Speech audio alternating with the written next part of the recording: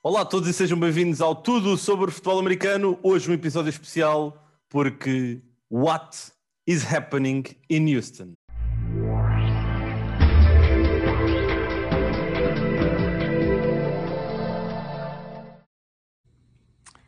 I wanted to do this on video as opposed to putting out a statement or doing a press conference or anything like that, because I want you guys to hear it directly from me. I want to speak directly to you and the city of Houston so you can hear the words straight from my mouth. I have sat down with the McNair family and I have asked them for my release, and we have mutually agreed to part ways at this time.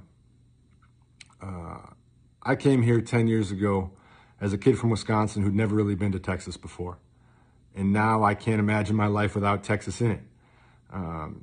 The way that you guys have treated me, besides draft night, I mean, you guys booed me on draft night, but every day after that, you treated me like family.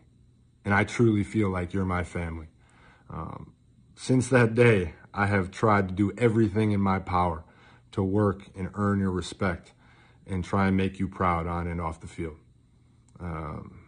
You guys have given me everything and more, and I can only hope that you feel like I've given you everything I have. The city of Houston's been unbelievable to me. It's where I met my wife. It's where I've met lifelong friends and my teammates.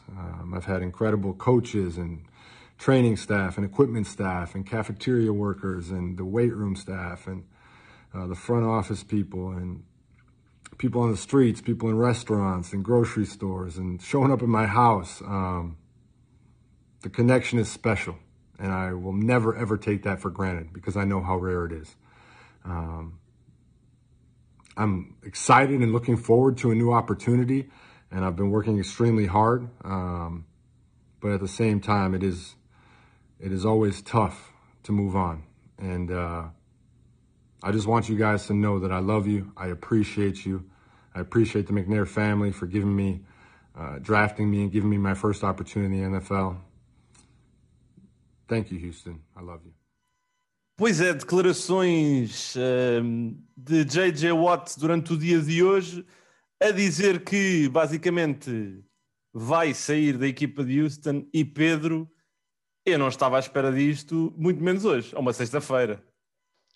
Eu não estava à espera que ele fosse simplesmente cortado. Eu sei que já há vários, não é de agora que ele tinha pedido que fosse cortado, mas eu estava à espera que eles tentassem, de certo modo, receber alguma compensação, nem que fosse uma escolha de quarto, quinto, sexto round, o que seja, sempre é melhor do que cortar. Para os Texans, livram-se do mediatismo de ter o J.J. Watt e descontente na equipa e ganham cap, mas é mais um problema que o Houston apresenta não conseguir gerir, pá, é terrível. Mas por outro lado, J.J. Watt, uma força da natureza, eu acho que é espetacular para ele poder, que acredito eu que seja esse o objetivo dele, ir para uma equipa onde possa lutar por um Super Bowl, visto que o Houston está longe disso. Sim, imagina, de alguma forma, olhando um bocado para o contrato que ele tinha um contrato de 6 anos de 100 milhões, 100 milhões de dólares. Ele para este último ano, basicamente ele ia entrar no último ano de contrato, tinha 17 milhões e meio que os Texans se livram, não é? Porque a partir do momento em que corta o jogador, livram-se disto, não ficam com dinheiro em dead cap, porque basicamente o jogador estava no seu último ano de contrato. Eu acredito que esta decisão vem aqui um bocadinho também do bom senso, se calhar bom senso ou seja, porque esta direção de McNair e de Easterby e tudo mais parece-me um caos, mas acho que foi um mal menor para não arranjarem mais confusão com mais uma estrela em Houston, porque já há tudo o que se passa e que nós sabemos com Deshaun Watson, e aliás foi coberto isso no segundo episódio aqui do Tudo sobre Futebol Americano, com os vários problemas que existiam, e este problema, para não se tornar um problema mais grave, se calhar foi por isso que eles tomaram esta decisão aqui num mútuo acordo entre as duas partes. Sim, mas para mim mostra a incapacidade de um franchise lidar com talvez o seu melhor jogador de sempre. Os Houston são um franchise novo e que não tem nada para mostrar, talvez sem ser muitas vezes J.J. Watt, que é sem sombra de dúvida um dos melhores jogadores da última década. ele é um jogador que, para Não, mim, ele é incrível. ele devia ter sido MVP, por exemplo, em 2014. Eu achei mesmo que ele ia ser o MVP. Foi das votações de MVP mais chateado fiquei por ele não ter ganho, Yeah. sinceramente, porque ele é incrível. Os números que nós podemos estar aqui 5 minutos só a falar dos números que ele tem, e Não, só para o pessoal ter uma ideia. Eu há um que encontrei que para mim é esclarecedor, que desde 2011 J.J. Watt tem pancadas no quarterback e sacks com um número de 298. O melhor jogador a seguir a ele tem 230. Ou Estás a seja, ver? Epá, é, é o, revelador. o- para quem começa a ver o futebol americano mais recentemente, o que o Aaron Donald faz, o J.J. Watt fazia de maneira diferente, mas o impacto que tinha no jogo do J.J. Watt é o impacto que o Aaron Donald tem no jogo. Portanto, estamos a falar de um jogador que era, sem sombra de dúvida, o melhor na NFL. Pá. Era espetacular. E eu acho que Houston, para além de perder, é verdade que ele já não é o mesmo jogador, não é? Infelizmente teve muitas lesões, não deixa de ser um jogador capaz, ainda por cima, eu acho que se for um jogador que a próxima equipa o meter em situações específicas e não o obrigar a jogar todos os downs, acho que ele é capaz de ser um jogador muito eficiente. Mas eu acho que a liderança, o trabalho que ele fez na comunidade de Houston, especialmente na altura que eles tiveram as cheias e tudo, pá, é um pilar da comunidade e Houston fica claramente mais fraca sem uma personalidade como o J.J. Watt. E qualquer equipa que o vá buscar ganha sem dúvida um líder de balneário a partir do dia 1. A partir do dia 1, J.J. Watt é líder e vai ser uma grande adição para uma equipa que eu acredito que seja uma que vai lutar pelo título. Sem dúvida, eu acho que, e podemos especular aqui um bocadinho para onde é que J.J. Watt poderá agora procurar ir, não é? Acho que há aqui algumas equipas que são logo cabeça de cartaz. Os Steelers, acima de tudo, porque tem lá os outros dois irmãos, o T.J. Watt e o Derek Watt. Os Packers, pelo contexto regional, ou seja, de todo o contexto pessoal de J.J. Watt, ele é de Wisconsin, fica ali relativamente próximo de Green Bay, por isso pode fazer sentido. E depois temos ali um par de equipas que poderá também ser interessante de especular, nomeadamente os 49ers, os Colts, os Browns, os Dolphins, tudo equipas que podem precisar aqui de algumas peças. E também acho que podemos aqui dizer os Tampa Bay Buccaneers, porque também são uma equipa que ganharia certamente com a adição de alguém como J.J. Watt, e seria interessantíssimo de ver mais um Avenger juntar-se a essa equipa para tentar aqui voltar a ganhar no próximo ano. Sim, para mim, o maior foco seria. Eu acho que os Steelers é difícil pela questão do dinheiro. Eles já têm muito dinheiro empregue na defesa, mas adorava a história dos três. Dos três irmãos juntos. Mas eu acho que mesmo assim meti à frente uns Browns que eu acho que conseguiriam. Os Browns são uma equipa que pronto, tem tudo para explodir mais uma vez. Acho que tem capacidade de ir mais e o fator de serem underdog já não o são. E eu acho que podem dar o passo na AFC, sendo que o J.J. Watt naquela linha defensiva podia ajudar muito. O Myles Garrett tinha uma grande oportunidade também de explodir com a ajuda do J.J. Watt. E eu acho que a questão de balneário, levar para lá uma presença como o J.J. Watt, acho que podia elevar Cleveland a um nível espetacular. E, a meu ver, se o J.J. Watt pensar como eu, que eles são uma equipa a explodir, acho que seria certamente uma das maiores valências. Sendo que a questão do Wisconsin, eu acho que tu pegaste os Packers, também é das que mais pesa. Por isso, para mim, será ou Browns ou Packers. Sendo que são duas equipas aí está, que vão lutar pelo título e pela conferência, que é o que ele no fundo vai querer, ele quer o anel. Neste momento ele já ganhou tanto dinheiro, acredito eu, que o dinheiro lhe vai dizer pouco. Sim, também acho. Ele sem sombra de dúvidas vai para uns contenders, não vai para uma equipa aqui de segunda linha ou uma equipa que está neste momento a começar a fazer aqui um rebuild, por exemplo. Não faz sentido nenhum ali para uns Jaguars, não o vejo aí para nenhuma equipa da NFC East. Não.